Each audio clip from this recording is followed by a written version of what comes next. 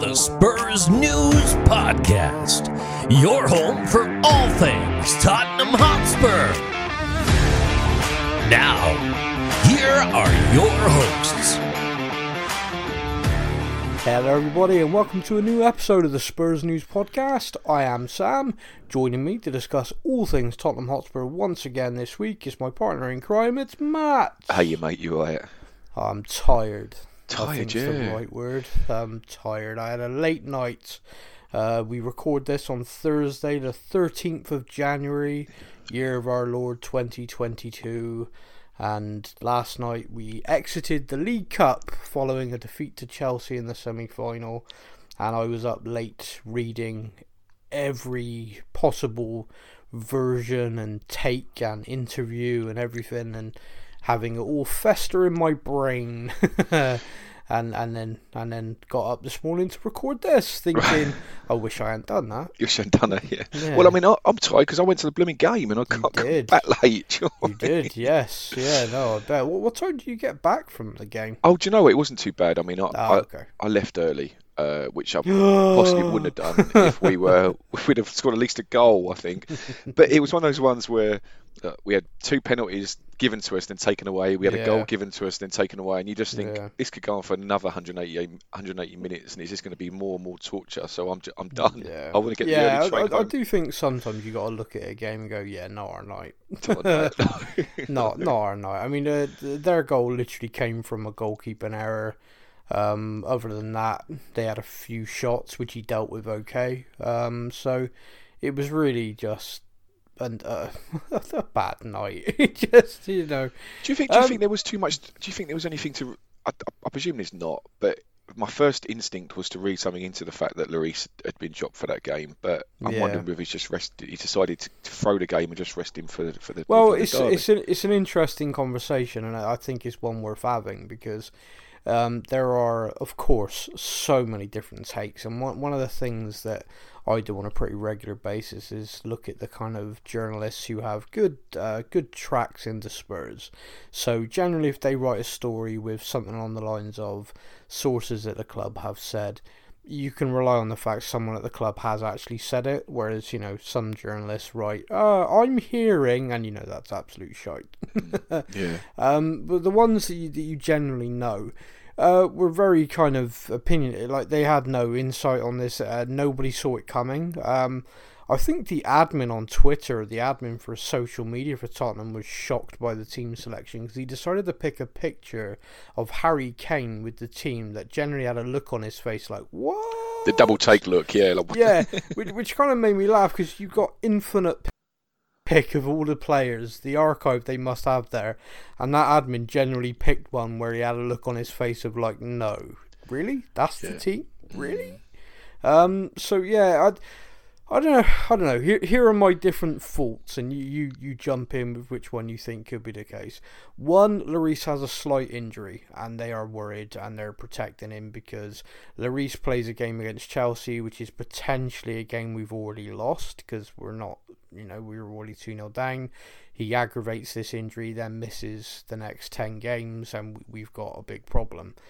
Physios have said, look, stand him down tonight, and he should be fine. He just needs a few days to recover. That's possible. It doesn't seem likely with a goalkeeper, but that's possible. The second option is that Galini, when he was signed on a loan deal, there's X amount of games, X amount of cup games. Conte hinted before the game that he was the cup goalkeeper, kind of like, he's here and that's his reason he's here, and that's why I've picked him. Then said after the game that he picked him because he wanted to give him a chance in a big match to kind of assess him. It's an interesting point of view. It would seem very odd in a cup semi-final to make that change. Not only making the change from what is your first choice goalkeeper, but in essence dropping your captain for a cup semi-final. So it's a strange one, whichever way you look at that. And then the third option, of course, which is the one I'm possibly leaning towards, but maybe just because that's my thinking, if this makes sense. I think it was a clear message sent to the board, which is I've got a goalkeeper here who's world class, who's club captain, and the level that drops out of this team when he's not playing is massive. Here he is on the bench for an evening. Look at the substitute you signed and tell me why he isn't getting a new contract. Because you were sat behind the dugout and everything. Yeah. Did you notice who Lloris was sat next to for the whole game? No, I didn't see. Yeah, he sat next to Paratici for the entire match. Okay. I don't know. You can look into things and you can think about things a lot. But the whole rumour mill around Lloris and a contract is that he'd like to stay at Spurs. And basically, he's not demanding more money. He's just wants the same money. But he wants a deal over 2 years, not one. At his age, I can understand why he wants that. And I can understand, given his form, why he feels he deserves it. He's been a real loyal servant for us as well. So it's kind of, works both ways, doesn't it? I remember years ago when Man United were chasing him and he was being linked away on a pretty consistent basis. He wouldn't engage with it. He didn't go off on international duty and say, yes, I'd like to leave, or he didn't go to a golf course and say it to Gary Neville. He used to just sort of there's speculation, there's always speculation. And then he'd sign a new deal, and then, the club would keep moving forward. So, I don't know. It's whichever way you wrap up, those are the three different ways of thinking that I've got. But whichever way, it still seems an odd decision. Do you know? I don't know if it was picked up on the on television when you watched it, because I'm trying to think if it gets included when you're watching it on television. But I found, sometimes you can something fairly small and minor, you can read far more into it than what's actually there. Yeah, true. Yeah, you can, yeah. but other times there's something to be read into it. Yeah. But when the announcer called out, so as per normal, they go through the first 11 of the opposition. Yeah. And then they go through the first 11 of the Spurs team. Yeah. But Harry Kane's always the last one to get called, and then right at the end, he went, and our captain Harry Kane, and he never says our captain Hugo Lloris. No, that's bizarre. But why? So why do that? It didn't. What was? Is it? Am I just reading too much into that, or why did the stadium announcer do that? Maybe it's because if Lloris plays, everyone knows he's captain. Whereas tonight we've got a different captain, so I'm going to make a point. But yeah, no, I'm with you on that. That seems odd. Either you do it for every game, or you don't do it. That's. Well, next game you're there, see if he says, and our captain Hugo Lloris, but he won't say and our captain because he starts with Hugo Lloris. I don't know. Talking about our next game though, Sam, I've got a right quandary, mate. I tell you. Yeah, I don't doubt it. No, I was going to say not for not wanting to go, but it's my father-in-law's 70th birthday on a Sunday, and Vicky's like, yeah, you can go to the Arsenal game with Seb, but I feel like I'm going to get paid back at some point, mate, if I go. I would look on this with two. There's two ways of looking at this, man. Go on. One, being single at your age isn't what it all, ain't not that bad. The dating scene can be fun. No, I'm joking. Yeah, that's an interesting one, isn't it? For one, never take marriage advice from me, and two, that feels like one of those traps, doesn't it? I feel like I'm being set up. Yeah, that feels like one of those oh no, of course you can stay out if you want. Hang on a minute, that didn't sound right. No. Normally it's get home now. I finished work and we're just going to go for a pint. You're all right with that? Can I bring home anything? No, don't you worry. You have a good time. Those are words that sound, the words sound nice, but the tone kind of has a gates of hell closing behind you moment. It all greatly depends on, Seb could be your winner here, Go on. Has Seb been to a North London derby? He hasn't. And there's your winner. There's your ace card. It's my ace card. Because it's like, he's had 70 odd birthdays. Seb's never been to a North London derby before, so no. I mean, good luck with that decision. I personally would go, because I'd work on the theory of I've asked, you've answered. Yeah. I'm doing the right thing, and I'm taking Seb to his first North London derby. And when we get back, we'll make a big fuss, and we'll do this, and we'll do that, or try and make a plan which consists of you going to the game and Exactly. and also celebrating Yeah, the good exactly. man's birthday. Exactly. That's Thank you, where Sam. I'd go. Thank you for your voice, mate. Yeah, no, unfortunately, this is now recorded and on record, so when this all goes wrong, you can Yeah. just go, look, Sam Exactly. said, yeah. Yeah, there you go. Yeah, Yeah, yeah. no getting out of it, mate. And I'll be named in yet another divorce. So, just before we move on to looking ahead to the thing, do you think there's much... I had a few messages from people I know just talking about VAR again. A couple of people that I know actually went to the game. And I replied saying, sorry to say, yeah, I think that's right. So, the VAR have got it right. The referee was doing his best to make it an exciting game. The thing that is interesting on VAR, right? So it's going to sound like this is kind of like a sour grapes thing, but it's not. VAR got the decisions right last night, and that's great. That's fine. That's what it's there for. But the thing that is interesting in cup competitions in this country, and I do think is worthy of people looking at and discussing, is I don't think if VAR cannot be applied in every single game, I don't think it should be in there.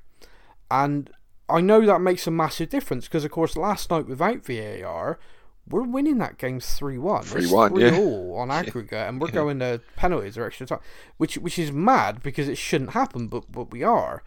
Now, I know obviously one goal would change it, but I'm just saying that that's basically what would have happened. Harry Kane would have had a hat-trick, wouldn't he? Yeah, I know. Mental. With 250th, 51st and 52nd goal, you've been very happy.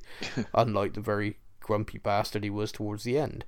But one of the things that... the reason why I'm saying that is because we've got this situation with cup competitions where if it's not at a Premier League team's ground, there's no VAR. So let's say, for example, we were in a semi-final draw and we drew Blackpool, someone like that. They'd managed to get to the semi-final, and in the other semi-final, it was Liverpool-Arsenal. Sam, last year, Brentford, wasn't it? We got Brentford, didn't we? Yeah, there you go. Yeah. So without, you can't have the same competition but with different rules, because what would happen if, like in our game, was with another team, no VAR, and those decisions had happened and we'd gone through. In the other game, for example, let's say Liverpool scored 3 goals, all were chalked off by VAR, and, whereas in our game, those 3 goals would have stood. If you've got the same competition, you have to have the same rules applied, and it's happening in the FA Cup right now. The lower league team went through with a goal that was blatantly offside. I mean, when you watch it back, it's like, wow. I know some decisions you go, okay, I can't blame the linesman there. That was really fast. This one, what game were you watching, my friend? Yeah. And they've gone through. Now, to a lower league team's cup runs is a lot of money. This is a big deal to them. And they've gone through. If they played that game, if they'd been drawn at us, for example, and that goal had been scored, it would have been chalked off. So how can you have it where it's the same competition but different rules? It's not the different rules, but it's being applied differently. For me, until every club in the country can use the technology, or for example, when you do this competition, you institute it as a rule from round 3 or something that everyone is on the same level playing field, you shouldn't have it. That's my opinion, because otherwise it's all over the place. Like the Championship doesn't have VAR because not all of the grounds can have it. The Premier League, everybody does, so the VAR is applicable for every single game. That's fair. I agree. As it should be. Yeah, I agree, and it's a consistency thing. And look, I don't think I'm overreaching by making this comparison, but it's the equivalent. Right, for me, I think it's the equivalent of going, right, okay, if you play in a Premier League ground, you can have a referee and 2 linesmen. If you play in a non-Premier League ground, we'll just give you 1 linesman. Because the VAR is another referee. Yeah, and it's the eyes in the sky, if anything. It's now become the most kind of important part. Yeah, so it's not. I don't think that's me overreaching. I think that's genuinely it's that level of inconsistency. And it's funny because if you said that, like if you started next season, okay, this season's FA Cup, the one big change is if you're playing against a Prem team at their ground, you've got the referee, the 4th official, 2 linesmen, but anywhere else you'll just have 1 ref with no help, and you'll have to make these best judgment calls. People would say you're mental. Yeah. And yet that is, no, you're absolutely spot on. The analogy is perfect, mate. Well done. I don't get why people think it's okay. It's not right. And this isn't a me against technology debate kind of thing. It's just, if you cannot apply the same level of rules to every game, then you need to level it. And the way to level it in the FA Cup and the League Cup is to say, right, in these competitions, because of these teams and the later of it, then there is no VAR. Now, they talked about it before, about, okay, well, we'll only introduce it then at the later rounds. But again, teams could have been knocked out or advanced on basically different application of the laws by that point. So, yeah, I don't know. I know there's no perfect system. No, but of course. It just doesn't seem right. No, I don't know. I might be completely not remembering well the last season, the semi-final against Brentford. Yeah. Obviously, at the time they weren't a Premier League team. Yeah. Wasn't one of Sonny's goals marginally offside or something? Yeah, it was. Yeah. So there you go. So again, it's made a big impact. Yeah. It's interesting because the funny thing is about VAR was supposed to kind of end the debate. It certainly hasn't done that. It shifted it, and the application of it and the standard of officiating, I think, has come under more of a microscope, and bloody right it deserves to be. Yeah. I really think the VAR, if it's highlighted anything for me, it's highlighted that the refereeing in this country just isn't good. Yeah. I watch some of the football in other leagues. I watch a bit of football in Germany recently because a fair few academy players that I spotted like years ago for different teams and thought, oh wow, I'll remember that name, have ended up playing in Germany. And one of them's a kid called Jude Bellingham, which a lot of people know now because, of course, Gareth Southgate picked him for England at the Euros and stuff. But he's playing for Borussia Dortmund. As a kid who came from the academy at Birmingham, I think. And, he's great over there. But because of that, I sort of keep an eye on a few of the games. The standard of officiating between the division and also the application of technology is so much better abroad. Basically, when they get in the referee's ear, it's just, can you look at this? They don't get in his ear and go, we've looked at this and the guy was outside of the box. It's like, okay, you got the monitor there. It looks like there was a foul to us. Go take a look. And the referees go over it. There's no kind of well, that's not how I saw it. It's alright, and it's quick. The guy runs to the side of the pitch, watches it once. He might say okay, can you show me a different angle? Right, yeah, okay, I can see what you mean now, great. Back on with the game. And the commentary team are listening.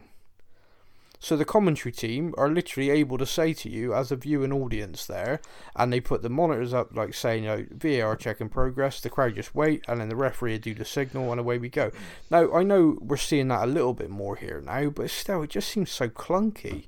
One of the things last night about one of our penalties, the very first replay shows the contact of the challenge is about 1 foot to 2 feet outside of the box, and then Højbjerg takes 2 more steps and drops in the box. So on the very first replay, it's obvious. So why is it that TMO, for a match official, doesn't have the authority to say to the referee, oh, wow, that was a yard outside the box. Yeah, it's a free kick. Mm-hmm. Not go look at the monitor. He needs to just tell him. We've had so blunt. Yeah, we've had the conversation before, haven't we, Sam, about the fact that that it's that kind of the ref.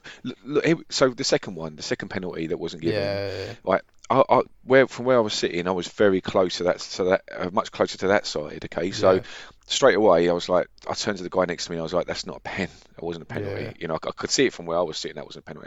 That's going to get changed round. Yeah. And then he goes to the monitor and I said to him as well. I went, look, we know it's not a penalty, so it's going to get turned around. But have you ever, and again, this is something we said, have you ever seen a referee go to the monitor and just stick with his original decision? He never has. He changes his mind. Has it happened? I mean, prove me wrong. Someone prove me wrong. But there's probably an example somewhere, but in my memory, certainly not. I mean, if you're being called to the monitor, you're being called there for a reason. Yeah. So is it necessary? Yeah. If it was I don't know, 30% of times the referee, 30% of the times referees actually no, I'm going to stick with it, and 70%. But to me it's 100%. So what is the point of him looking at the monitor? That's fair. It's a thing. It's a debate that's come up in rugby about officiating, because when they brought technology first in the rugby, the TMO, the television match official, actually had authority to make the decisions. So what would happen is the referee on the pitch would literally get the TMO in his ear and say, like, stop the game. I've just seen a punch thrown off the ball. Number 4, white, he needs to be yellow carded. You need to put a penalty in this bit. And the referee would stop the game and just do it. Because he's been told by a guy watching it on TV and it's fact. Do you see what I mean? It's like he is the referee and it's fact. They then changed it because a lot of people felt that it diminished the role of the on-field referee, and it has evolved. The rules haven't changed, but it's just evolved now that they show the referee the incident on a video. So the TMO, the third match official, the television match official, is literally, his role is that of a TV director. It's like, okay, here's the replays, here's the better angle. And then the referee on the pitch will make a decision, and like you just said, then the referee on the pitch will say, "Okay, this is how I'm seeing it," and everyone just goes, "Yeah." It's like, well, what's the point? What was the point in watching it, Tender? What's the point of having you there? You might as well just get the referee to say, "Hey, Sky, can you show me that again just to be sure it's all right?" Yeah. And it's a nonsense. And in football, I don't think... See, rugby's a bit different. You put a massive replay on a big screen in rugby, people will just go, ooh, that's bad, or something like that. I think in football, it could start a riot. So, I don't think they should show the replays the referee's watching on the big screens in stadiums. I don't think that's a good idea. But, at the same time, it is bizarre. Like, why have a referee watching it if that person cannot make decisions? Yeah. What's the point? Right. He's a qualified referee watching replays from multiple angles. He needs to be the one that says, this is what it is. You've not seen the replays. I've seen it 3 or 4 times whilst play continued. You need to stop play and bring it back because of this. Not, I've looked at this 3 or 4 times. Now you need to look at it 3 or 4 times. What's the point? Yeah, and also, like you say, for objective things like that, it's almost like, you sit going to your kitchen and picking up an apple and going, this is an apple, and then getting someone else to come in and go, I just need you to confirm this is an apple. The first, it's an apple, you're just confirming the obvious, aren't you? Yeah, you are. It's silly. Yeah. It's really, really silly. I know what I'm doing with my day now. I'm going to confirm things with everybody. Yeah. It's like, oh, see this window? Is it a window? Yeah, I'm going to put my shoes on, but I'm going to knock next doors and make sure that I put my shoes on. Can they confirm I'm wearing my shoes? Yeah. God, could you imagine? I'll be locked up by the end of the day, and that's how mad it is. Yeah. So League Cup. So our League Cup campaign's over. Last year we were beating finalists. This year we're beating semi-finalists. Our record in the League Cup continues to be one where we do progress. It's a frustrating one because obviously any chance to try and get hold of some silverware always feels like it's a step away from us for whatever reason. Going out of the semi-final on paper isn't a bad season. Going out to the arguably still the best team in Europe at the moment isn't a bad thing. One of the things I think fans often forget as well is, these games happen like that. We knocked them out last year. It was only last season we played them in the semi-final and we knocked them out. Or was it last? No, it wasn't the semi-final. It was the quarter-final. Yeah, it was. Yeah. So, that's last season, which none of us thought was going to happen, and it did. This season, they've beaten us over the 2 legs, and they were the better side. So, it's what it is. It's you can't get too wrapped up in it, and I think you got to kind of shake it off. I think the team selection thing, I think that's a discussion that's going to run. Do you feel like the honeymoon's over for Conte after that last night? Because it certainly felt like the fans were pissed. Yeah, it's a weird one because I've been very positive and definitely enthusiastic, and I don't get me wrong, this is enough. Like, do you know? Funny enough, because where I was sitting I was 18, row 18, and just literally directly behind Conte, and there was a lot of abuse towards Hitchin. Funny enough, a lot of abuse. Yeah, this there is. Been fault. Every game. Yeah. But I feel like he's he can really improve players, but there's just some players that I just don't think he's going to be able to improve. And and Ndombele got dropped quite rightfully after his poor behaviour. What do you make of the comments afterwards? Because I really don't understand it. I don't know if you've seen this. I've just kind of done it.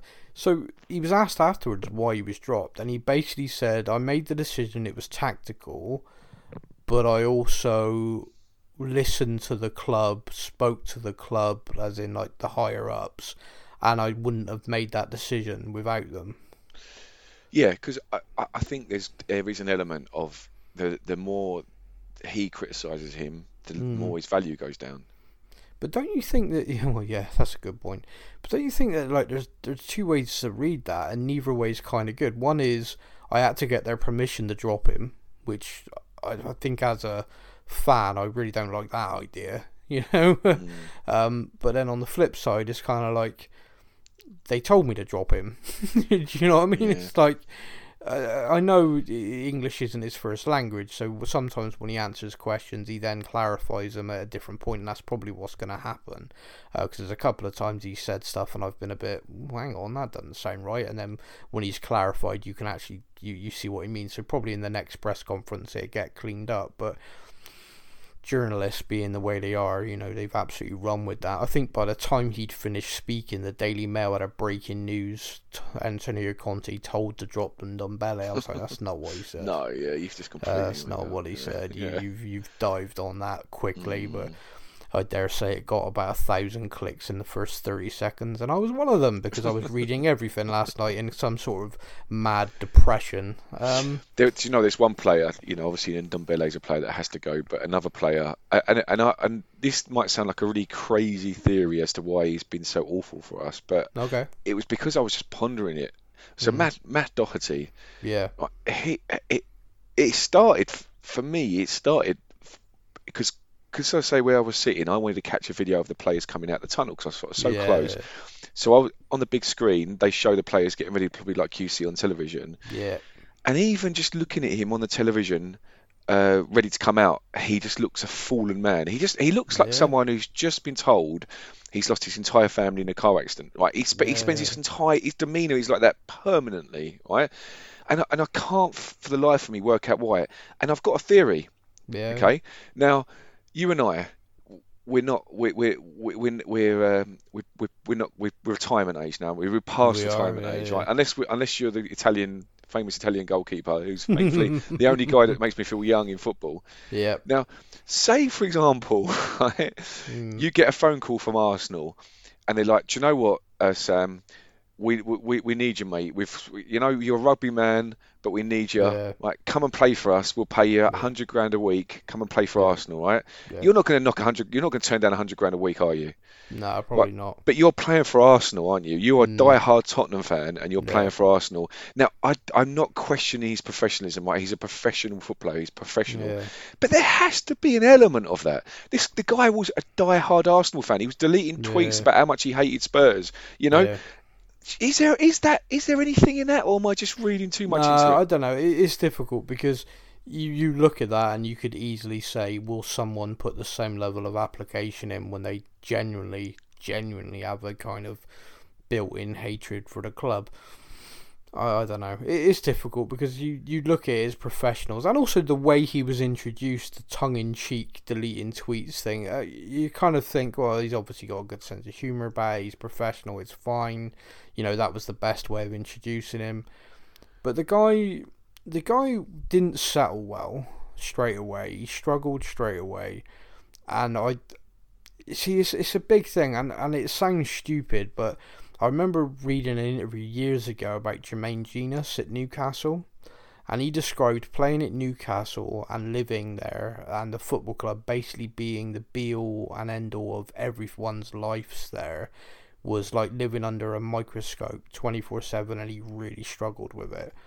And then he moved to Tottenham. He said, you're in London, one of countless clubs in London, all these different things. He said, and he felt, just felt more home, felt more relaxed, and he was really happy about it. I think Matt Doherty's literary career, he moved across the Wolves, basically for their academy system. He's come up through the divisions with them. He was very settled and at home there. And he obviously felt, and his agent obviously felt, he was up for the challenge of moving to, again, this isn't being disrespectful to Wolves, but moving to one of the bigger clubs in the country. I just think he looks like a rabbit in the headlights. Like, I don't...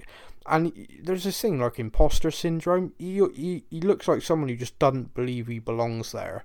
And if you believe that, you're going to manifest that. And he does. He just comes across, like you said, every time you see him, he looks broken. He looks like, why am I here? Why am I still being played? Yeah. You know, he's playing, and here's the thing, like, if he's ever going to have good games for us, it's not going to be as a left wing back. No.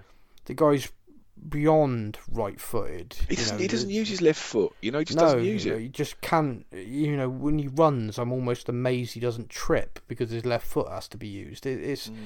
So it's a bizarre thing, but then last night you look at that and you see Sessegnon on the bench and you think to yourself, well, why ain't he starting? But then of course you know Sessegnon's injury record and you think, okay, Reguilon's currently carrying an injury, Sessegnon's, you got to be managing carefully at the moment.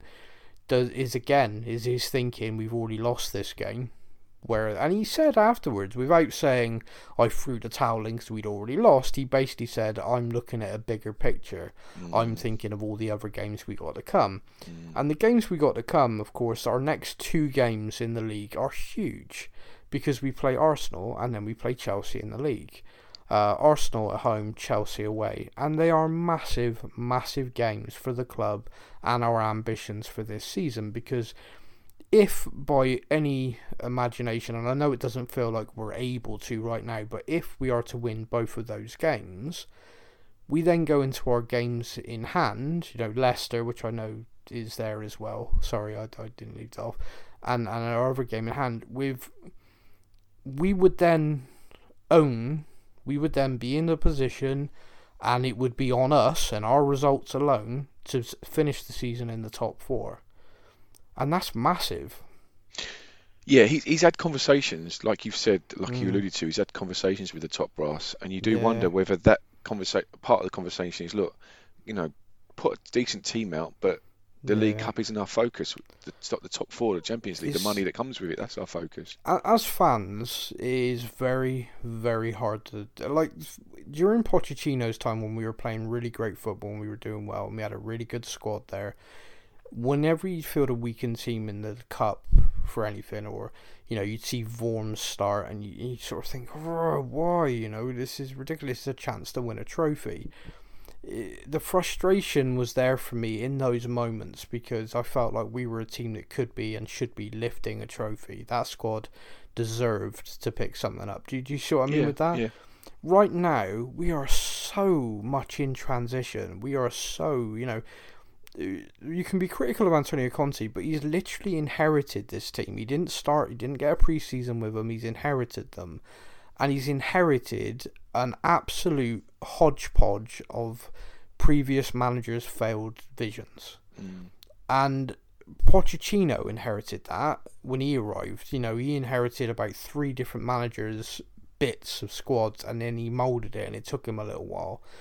And Conte's inherited it, and he has managed to improve us without a shadow of a doubt. Like, we have improved since he took over. People are a bit on him at the moment, and that's fine, but we have definitely improved. The statistics show how much we've improved in every way. I shared an article with you guys in the Spurs News chat yesterday, and if you've not read it yet, do, because it's like a statistical analysis of everything from the amount the team runs now, the distance covered, the number of interceptions, tackles, everything's increased, everything's improved. Which just goes to shows the players have responded. The players are buying into the way he wants them to play, and they are applying it. And the reality is, and the conclusion from some fair-minded sports journalists, is Tottenham under Conte are a good side. Some of the players aren't up to it though, so some of the players need to improve. But where do we go in terms of the transfer window and stuff like that? Because I don't know, it feels like you just said then, it feels like top 4, like Anthony, we want the club to go, but we need the money from the Champions League. If you can get us top 4, we can guarantee you're going to get backed with X. If you don't get us top 4, then the backing's going to be Y. And he's therefore made the decision of, okay, if I want to turn this club around, I need X. So therefore, this is what my priority is going to be. look, like you said, we're a team heavily in transition at the moment. Okay, Yeah. so it needs rational thinking from fans. Okay, Yeah. I understand the frustration. Don't get me wrong. I'm not trying to diminish people's Spurs fans' frustrations. I understand them. Okay, Yeah. but like you say, how we've improved under Moretti. We're unbeaten in the Premier League under him so far. I Yeah. mean, obviously we Yeah. played Liverpool, but we've played a few of them sort of mid to lower. So you don't know whether Nuno might have got those results as well. But as it stands, we're unbeaten under him in the league, and yeah, like you say with Pochettino, I remember when Pochettino first took over, he made who's the guy that went to Watford, the defender? Yunus Kabul. Kabul. He made him captain, Yeah. right? And he soon realised that he's maybe not the captain we need, and so he was looking at the different players. He was working out, and then he bought some good players, bought some young players in, developed some players as well. Like, I mean, Dyer. He developed him, didn't he? And other players as well. Delhi was another one that came in, and so I just think, yeah, like you said, he's not had a pre-season. If we can finish this season in the top four without a trophy, okay, again for another season, but it's the building, like you say, it's the building block, isn't it? It's the right, okay, we finished the season in the top four. We're now a Champions League club again, okay. We know that money's coming in. He can then, like you say, be given the money to bring in some better quality players. Yeah. Maybe it sounds really plausible, and it sounds. I don't think he threw yesterday's game. No. But I went. So it might have just been coincidence, but I mean I went. I wasn't going to go, but I looked on the website, and that where I sat. Normally, when they get resold, they always go for this random amount of £233. Yeah. And I'm like, I ain't paying that. And then I looked on it, and then that seat that I picked was face value at 25, and I was like, oh wow. Well, there you go. Yeah, right. So let's just grab that one, right? So it was far cheaper, but I wasn't going to go. But I just think that I was sitting there, and the guys to my left, the guys to my right, we all had that same, and I think I said it to you in the chat. I think I said it in the chat yesterday. I went there expecting us not to do anything, but hoping for us to get a result. We all was the same. There was no under Pochettino between 16 and 18. Right? Years, You'd have gone to that game thinking we're going to do them. And we did. We did. Like, we beat them at their ground. We beat them. I mean, remember the one at Wembley when Sonny scored that amazing goal? We beat them 3-1. Yeah. But there was not that expectation. We all know in our hearts that we're in transition. We know that. It's the hope. It's the hope that kills you.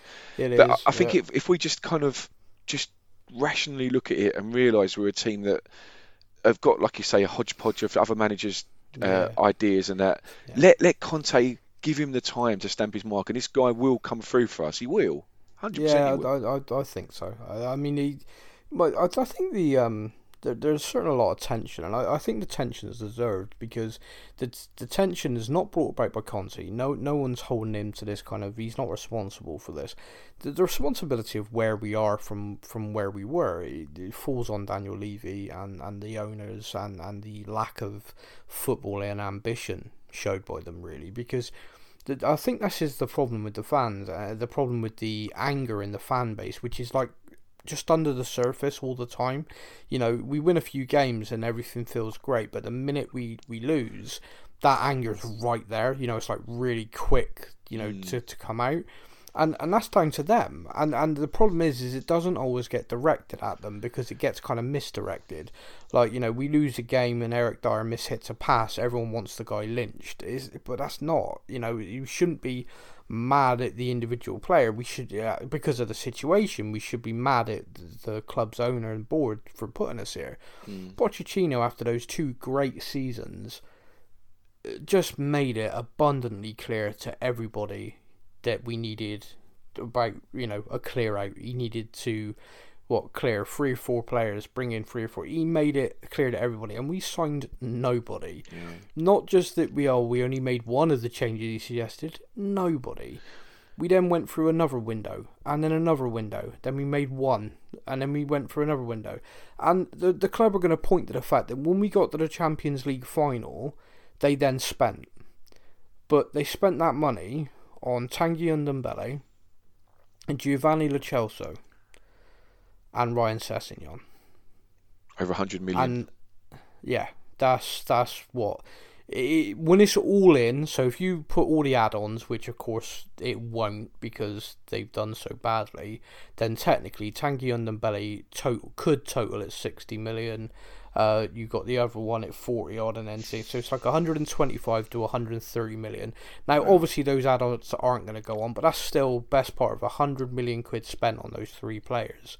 Now, Ryan Sessegnon, I still believe has a real future with us and the club and as a footballer. But since he's joined us, he's gone out on loan and he's been injured, and that's it. Tanguy Ndombele, I don't even want to talk about. No. But that's everybody knows that situation. Giovanni Lo Celso last night, for me, looked like he was fine. I made the joke Eric Lamela came back and was wearing a Lo Celso face mask because he genuinely looked like he cared. But his application and his injury record since joining us, it's been atrocious. None of those guys that have been signed were the first... Tanguy Ndombele was Pochettino's first choice. And we will never know if Pochettino could have got the best out of him. We will never know that because he didn't get long enough with him. So that's kind of like one of those things. We're just never going to know the answer to that. But he was very much a Pochettino choice. But the others weren't. Giovanni Lo Celso was the backup signing because the club wouldn't pay the money for Bruno Fernandes, who's gone to Man United and, as we all know, has done pretty well. Settled straight away, didn't he? Yeah, just walked into the league and just, carried on. Ryan Sessegnon was, again, a club signing, but, again, you'll never know if Pochettino's fitness regimes and stuff could have got the best out of him because he went. So then you got Jose Mourinho's come in. And the signings that are then made when Jose's there are all based around Jose's kind of philosophy of win now, don't care about the future.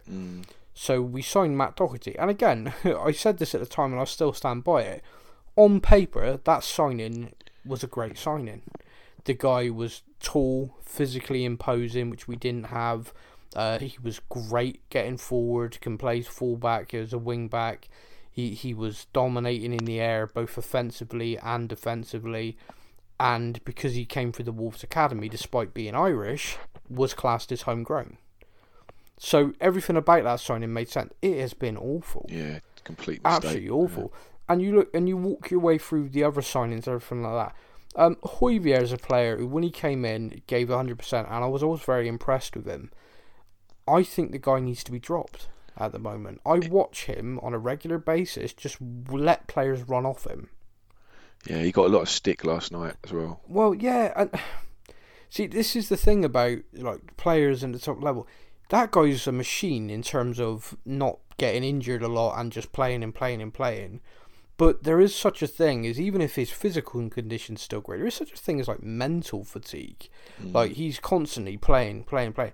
And also sometimes, and it is a genuine thing as well, human nature, is if you feel like your first name on the team sheet and you're playing at that level that he is right now, which isn't great, and he's still getting picked, why does he need to improve? Yeah, of course. Yeah. He needs to be benched, and he needs someone to sit down and go, look, these players are running off of you. That can happen.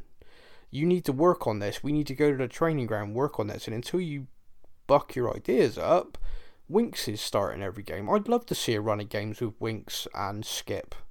Yeah, do you know, Winks for me yesterday, I feel like he's still, don't get me wrong, the effort he put in was fantastic, but there's still 2 or 3 or 4 wayward passes that frustrate me with him, I feel like he could be so close to the finished article, but it's something that's not quite there, but you can't fault him for effort. I mean, the guy was running through walls yesterday for us. This is going to sound like I'm making excuses for him, and I know a lot of people think I am, but I am getting increasingly frustrated watching him. Dyer's another one, and they get slammed for like the pass going wrong. No one's criticising the fact that our teammates are doing shite to get open, to receive the ball. Does that make sense? Like if you look forward, if you get actually don't watch the Chelsea game back. But our next game, right? Our next time we win and we feel good about things, and you watch the highlights again, check the movement, because it frustrated. Lucas Moura works his ass off to get free. Yeah. Works his ass off to be available to receive the ball and turn and get his head up. And he is the only one. Like, it drives me. Like, Kane is doing it in bits. Like, yesterday, in the second half, Kane clearly decided he was pissed off. Yeah. And he looked more like the Harry Kane that we all know, in terms of trying to get stuck in, trying to turn people, trying to get shots away. And he worked to try and find some space. In the first half, the bloke stood there. I watched countless times where people put the ball up, looked up, like, okay, who wants it? And he was stood there. Yeah.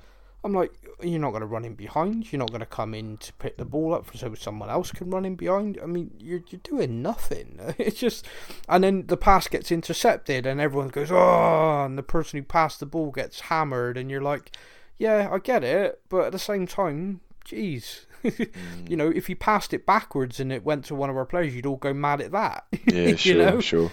So it's like, people, the team, it's like the cohesion just isn't there, or the message isn't there, or they're just not working hard enough. But it's an interesting thing. Again, you know, we talked about why was Lloris dropped, potentially why was Lloris not playing, and he said it's because he was resting him.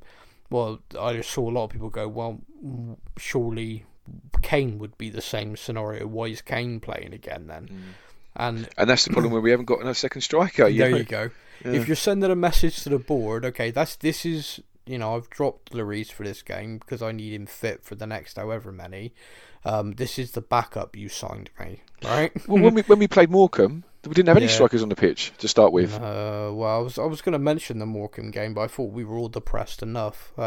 We won that. We won it. We won 3-1. We won, but it just illustrated again that there are some people at the club who shouldn't be there.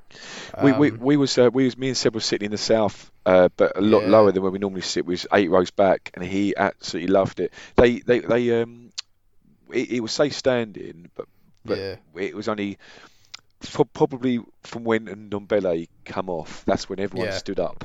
I stood up the whole time, and I do feel a little bit ashamed that I screamed out the C word to him in front of my boy, which was really embarrassing. Wow. But you know when something riles you so much, and I think in an article I read, it said that as he was hearing the booze, he was slowing down, and I think he was. I think he was actually just. He generally was antagonising the whole stadium.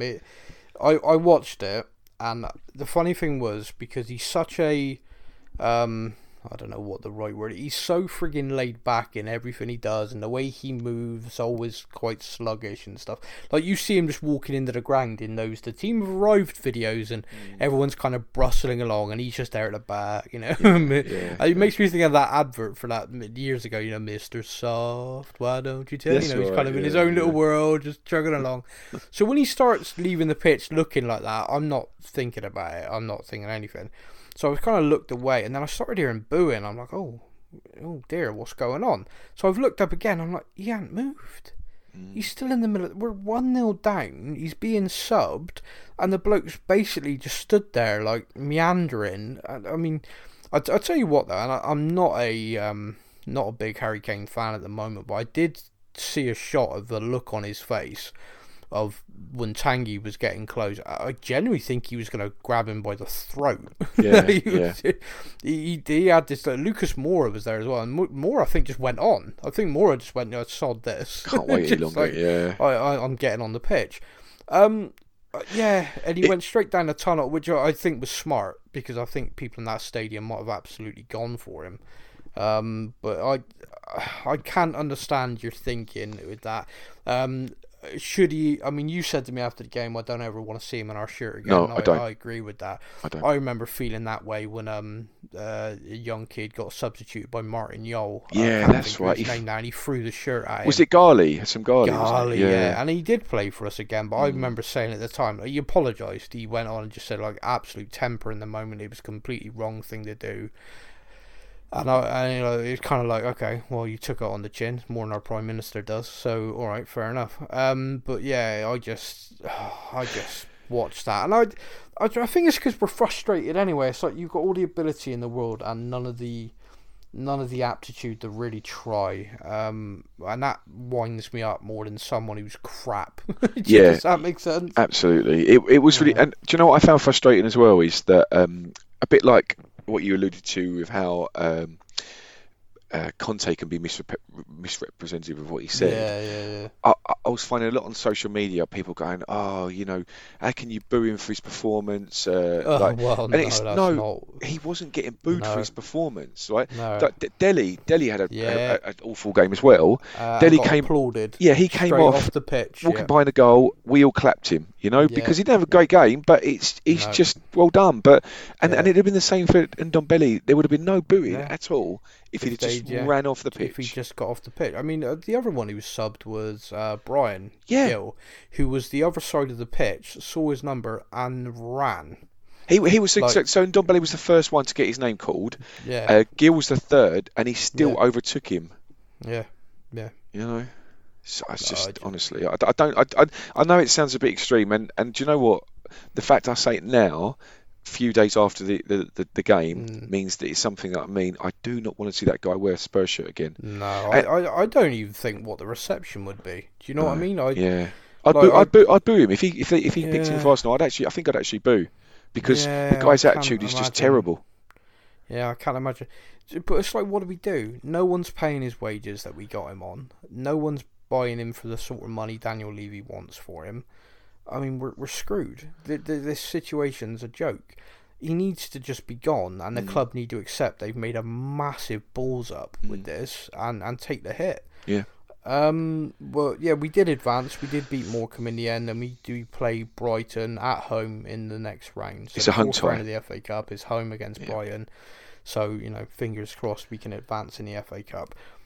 Mate, before we run out of our time slot, let us go to the questions from our fellow Tottenham fans across the various forms of social media. Now it's time for your comments from our social media.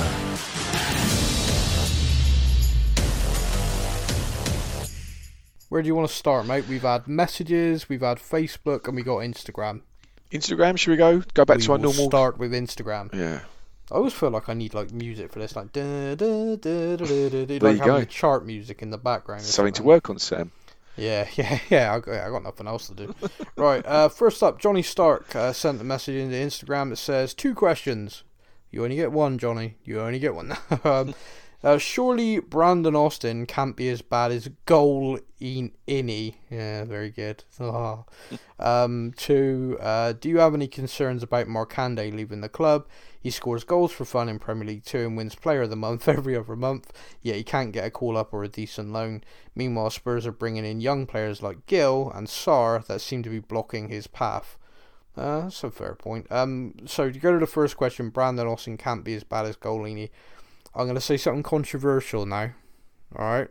This is very controversial. Might get me cancelled by Tottenham fans. Golini is not as bad as everyone's making out he is. Yeah. He made a mistake last night coming for the ball, and I've seen Lloris make that mistake 10, 20 times in his career with us, and he still had a good game. And Golini made 3-4 fairly decent saves during the game. I know from range, but still, he had to save them. And it's not easy playing that role where you come in, you come out, you're in and out of the team and stuff. You need to try and get your rhythm. I don't think he would have expected to start.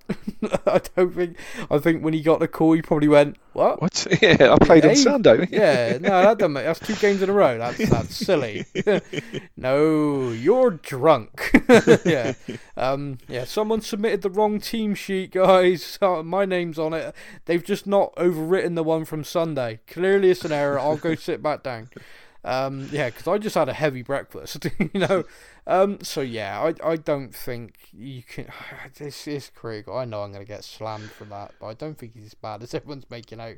I'm always going to have I'm going to have a level, but yeah, I agree with you, and I'm always going to have a soft spot for him because he looks a bit like our admin Dan, doesn't he? So freaking unit, yeah, not Polynesian Dan. Do you have any concerns about Markande leaving? No, Markande.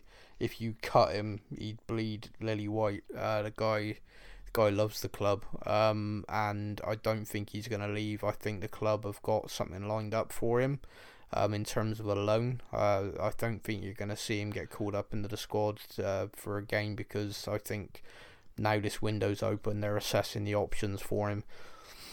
Yeah, he loves the place. I'd be shocked. I'd be very shocked if he was to leave.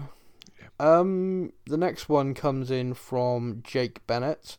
Jake Bennett says, "Good morning, guys. Hope I'm not too late on the question front because I've got a couple." Everyone's just taking the mick today. Give an inch. Hell? I know, right? I'm just wondering what your thoughts are on ball retention. Hey, we don't do Manscaped anymore.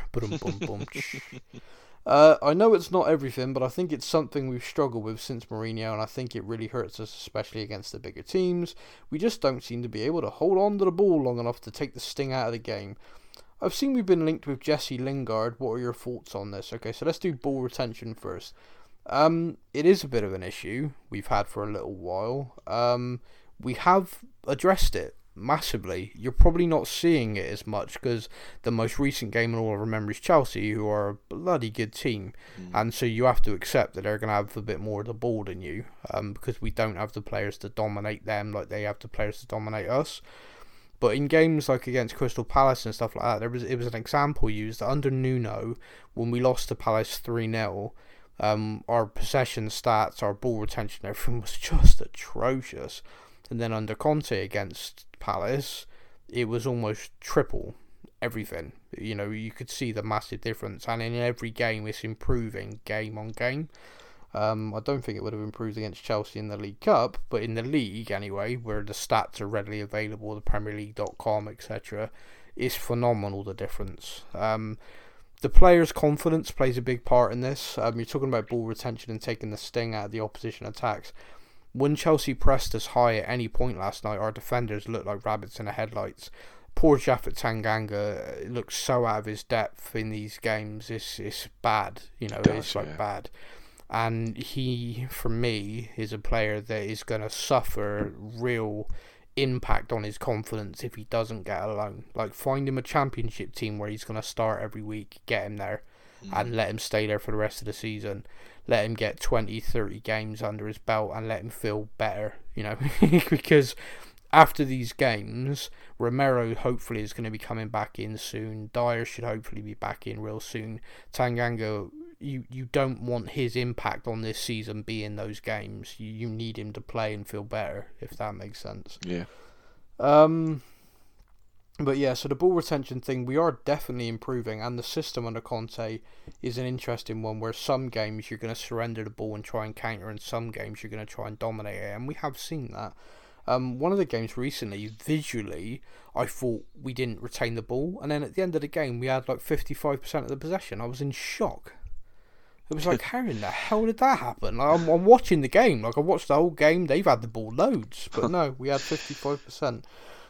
Jesse Lingard, what do you think?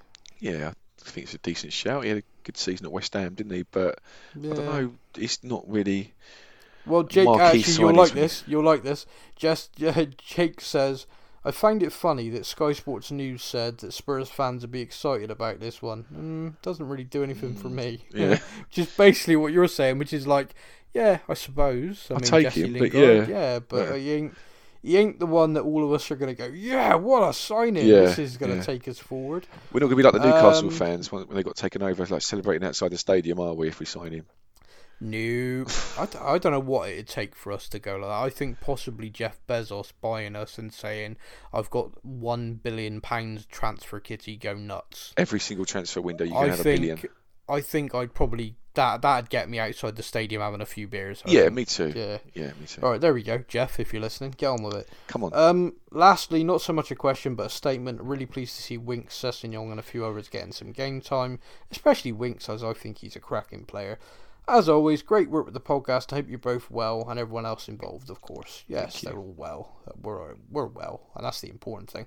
Ooh, we've got a question here from someone with their own theme. God, and this is a theme I can actually play as well, legally. Now it's time for a comment from Island Brother.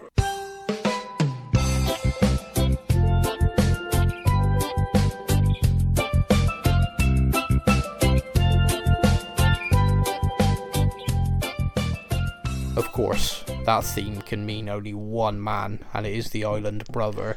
And his question is, hey guys, happy and blessed 2022 to you and all your families. We rise and we fall, but at least around the next corner we rise again. The mighty Hotspur. Just saw the interview after the loss. Conte looks broken already. So does Paratici. Do you think that they will get backed in this window? My fear and expectation is that Levy wants to see these players have a proper pre-season with Conte before he can accept taking any losses. I fear, but expect Conte to tear up his contract when that comes down the line. Anyway, stay safe. We do seem to be, as a fan base, living day to day in fear of waking up to an announcement that he's gone. It's kind of, it feels like everyone's just like, oh no, any day now, and he's just gonna walk. I don't think this is a very healthy way for us all to live. It's kind of like if you're dating a beautiful woman and it's, you know, we don't know day to day what's gonna happen. I'm punching, yeah, definitely. Every time I'm ever dating, that's the case. But so yeah, I think, look, to put a positive spin on it.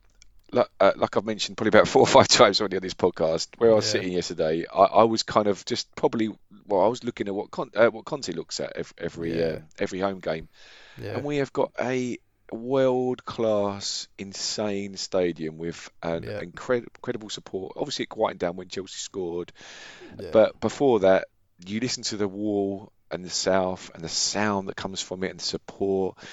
You've got things in place, and look, don't get me wrong. I'm not for 1 second going to say that now is when Levy's going to start chucking the millions and millions at him. No. But although it's almost like it's all it takes, just to that is the last key, like the last piece of the jigsaw. If he was to say, look, let's start seriously investing in the club, everything's here. It's not like Conte standing. Trying to think of an example. There you go, the Leicester Stadium, for example. I mean, I've got nothing particularly against King Power Stadium, but it's not anywhere near our stadium, you know. So you can imagine standing it's nowhere near our stadium. There you go. So like, it's in Leicester. There you go. Yeah. So standing there in front of a crowd of 20,000. I mean, that is their capacity, about 20,000. And then although look, they've won a couple of more trophies than us in the last 5 years. It's still like, this is just like, it's like the everything would feel like, for Conte, is it the right match for a world-class manager like Conte? But I feel like he's standing, you've got a world-class manager standing in a world-class stadium with world-class training facilities. There's just the final bits need to be put in place, and he is the right fit. You know, we're as a club aren't punching by having someone as Conte, as someone like Conte as our manager. If we could just put those last 2 or 3 pieces into place, which comes down to money, which is what Levy's not done before, you know. No, it's the problem. The next one we got now is a message we had come in is from Chris Vanderlei, and I actually got him to tell me how to pronounce his surname because, you know, I butcher names. Chris says, "Hi team, just wanted to say a long time listener from Australia." That's how he said it. You butchered the accent. I mean, he said, "Just long time listener from Australia. Love listening to the podcast." Everything about it's great. He ain't gonna listen again, is he? I've just ruined this. Especially love to guess the jersey number game. Yeah, what on, son? You're welcome, Chris, and you're also welcome to the comedy act we sent down, known as our cricket team. Hope you're all enjoying that special show every. We're celebrating a draw. That's how bad it's got. Oh, celebrate it, mate. We were doing rain dances. I read a post the other day about us not ever replacing Dembele, and we are still feeling the effect from that in our midfield. It got me thinking that the state of the squad is ultimately down to very poor signings and looking for diamonds in the rough rather than signing real quality. We thought we replaced Dembele with Ndombele, crash and burn. Lo Celso to replace Eriksen, crash and burn. Aurier to replace Trippier, crash and burn, and Doherty to replace crash and burn. Would you agree that the failure of recruitment in these key positions is one of the main reasons we have an average at best squad?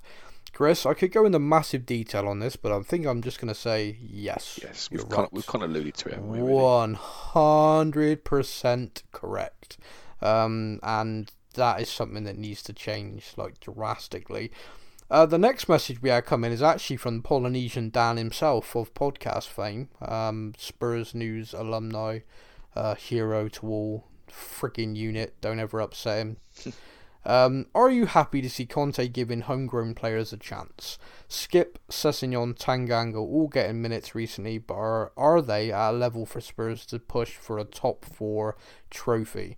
I guess my question also links back to the potential signings would be another barrier for these players, i.e. Traore coming in would definitely limit Tanganga, possibly Sessegnon appearances. Kessie coming in would directly affect Skip. I think they're very different players in very different situations. So, for example, if we use Tanganga for an example, I personally think Japhet needs to go out on loan. Personally, I think the Chelsea games especially, but it's more than that, this season has shown that he's not been able to adapt properly to the system and the way Conte wants him to play, not yet.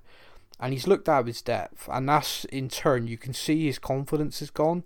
Do you remember when he first came to the scene under Jose? It was against Liverpool, I think. He basically got in Mane's face, like, for the whole game, and everyone loved it. It was like, you know, this young kid coming in being really aggressive, abrasive, and that's right. Stuff. Yeah. And then this season he got sent off against Palace, and he's not recovered.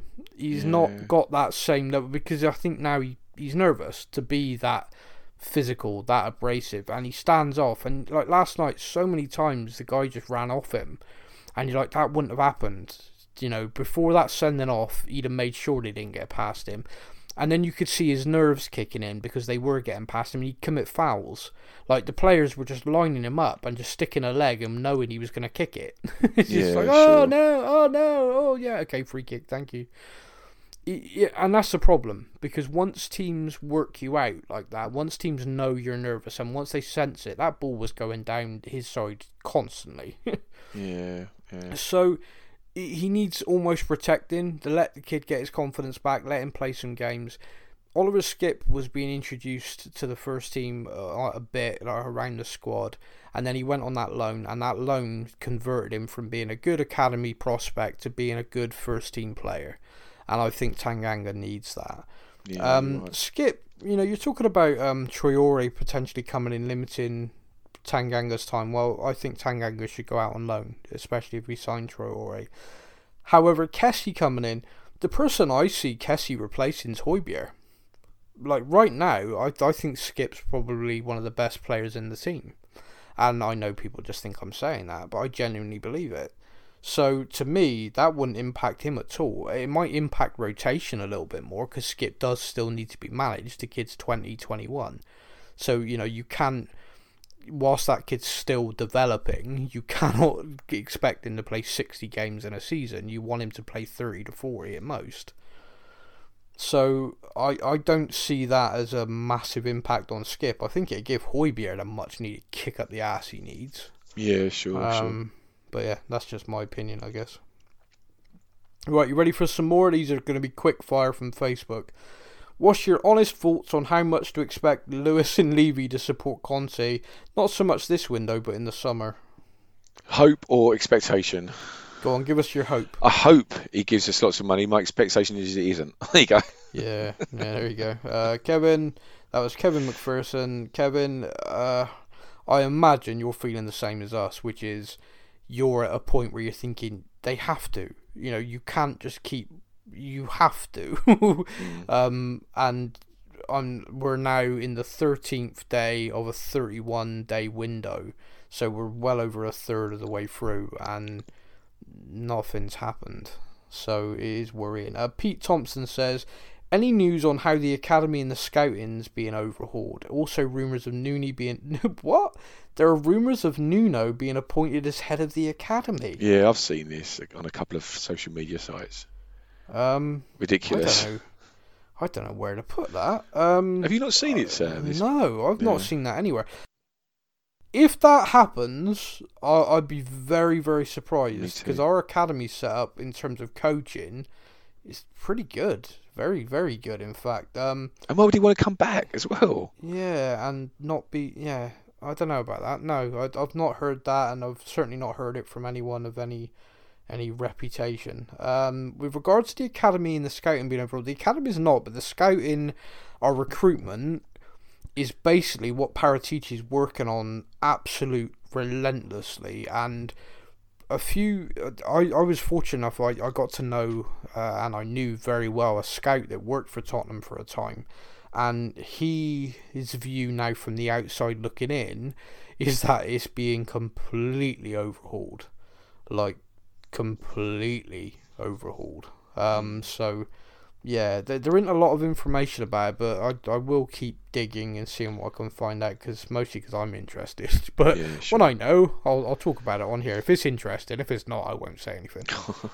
Ryan Miller says, what are your thoughts on Ndombele's body language when he got subbed? We've kind of covered this, Ryan. Guy's a jackass. I'm done being polite. Matthew Fleming says, is it just my perception, or are Spurs awful at taking throw-ins? It feels like most of the time we have a throw-in other than in our defensive third, and the ball ends up with our opponents in possession. Is this statistically normal across football, or is it simply something we as a team do poorly? I felt this for about 5 or 6 years. For something so common in the game, it seems like Spurs are very poor at this basic part of it.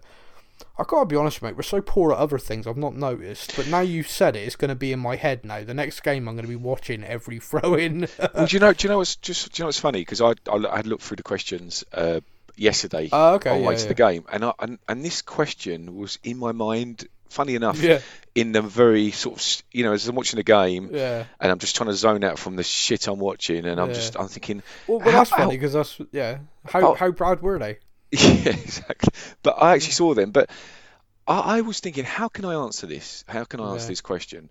And I mean this with no disrespect to Matthew, because I know he listens a lot and he asks a lot of questions, but I was trying to think of an analogous way to answer it. And the way I will is that I understand, I get it that he's trying to find another, well, I don't know if he is, but it looks like another negative angle for to us and how we are at the moment.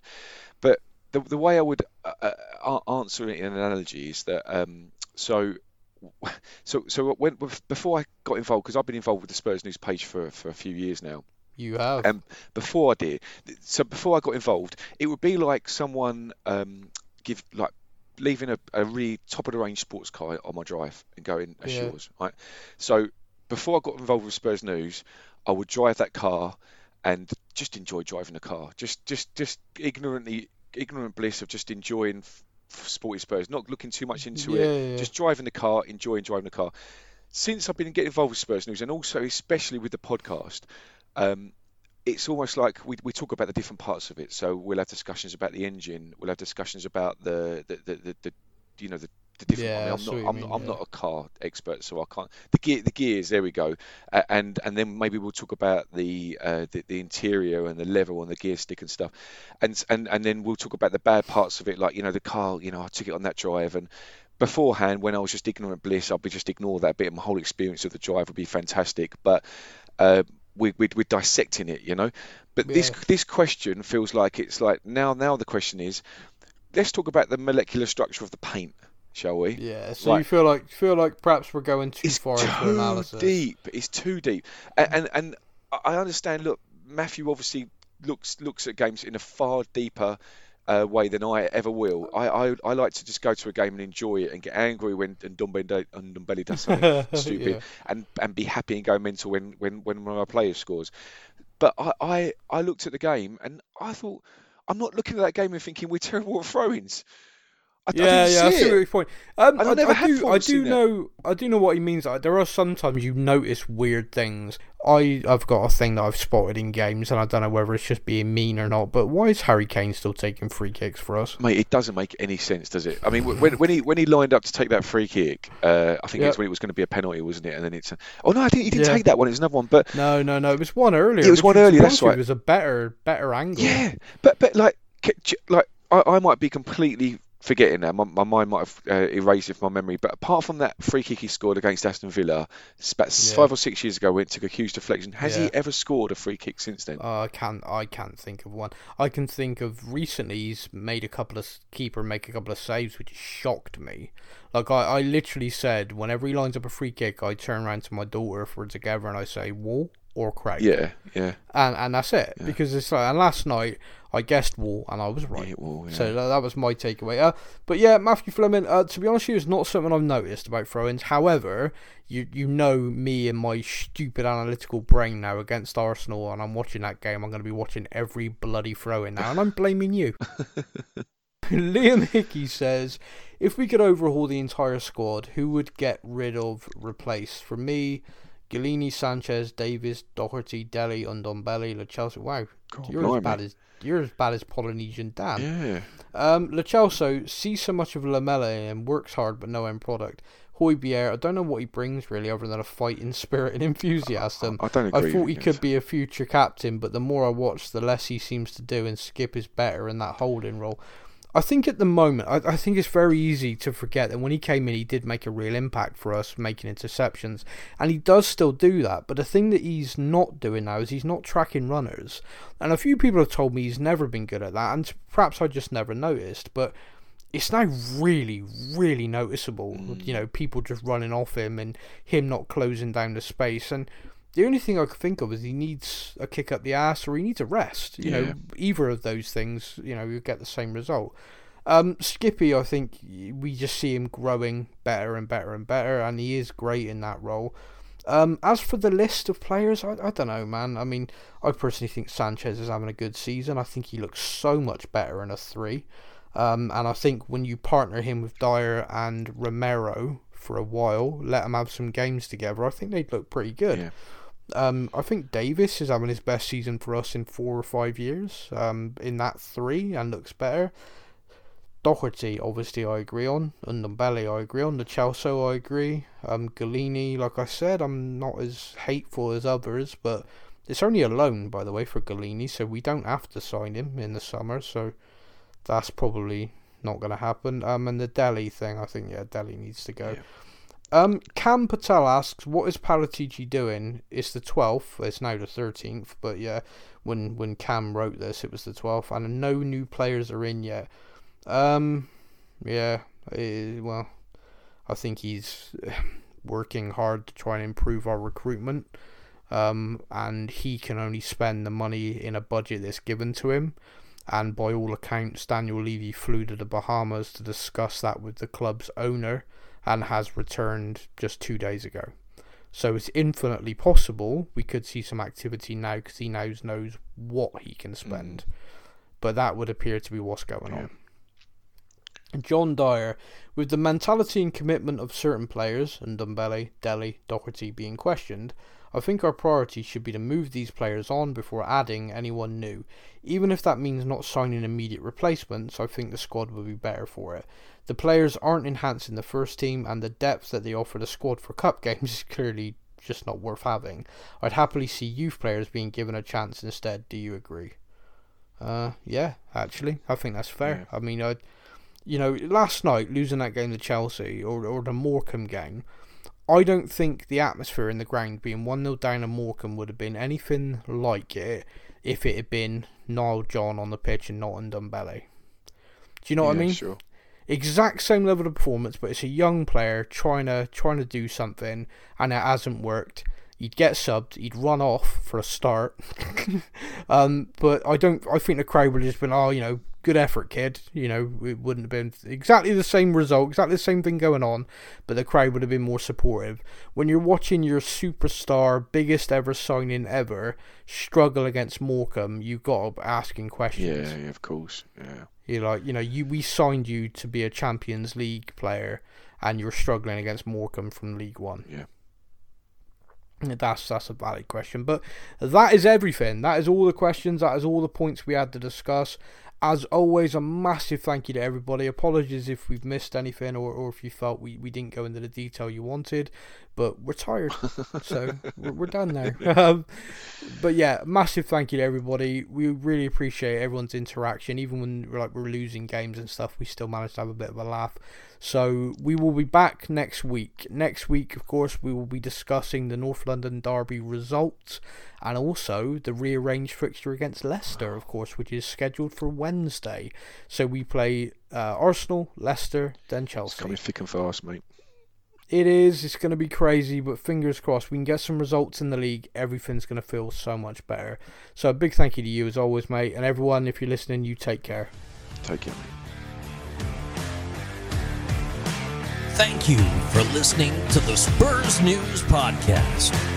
We hope that you enjoyed the show. Stay up to date with all things Tottenham. Follow us on social media. All links are in the podcast description.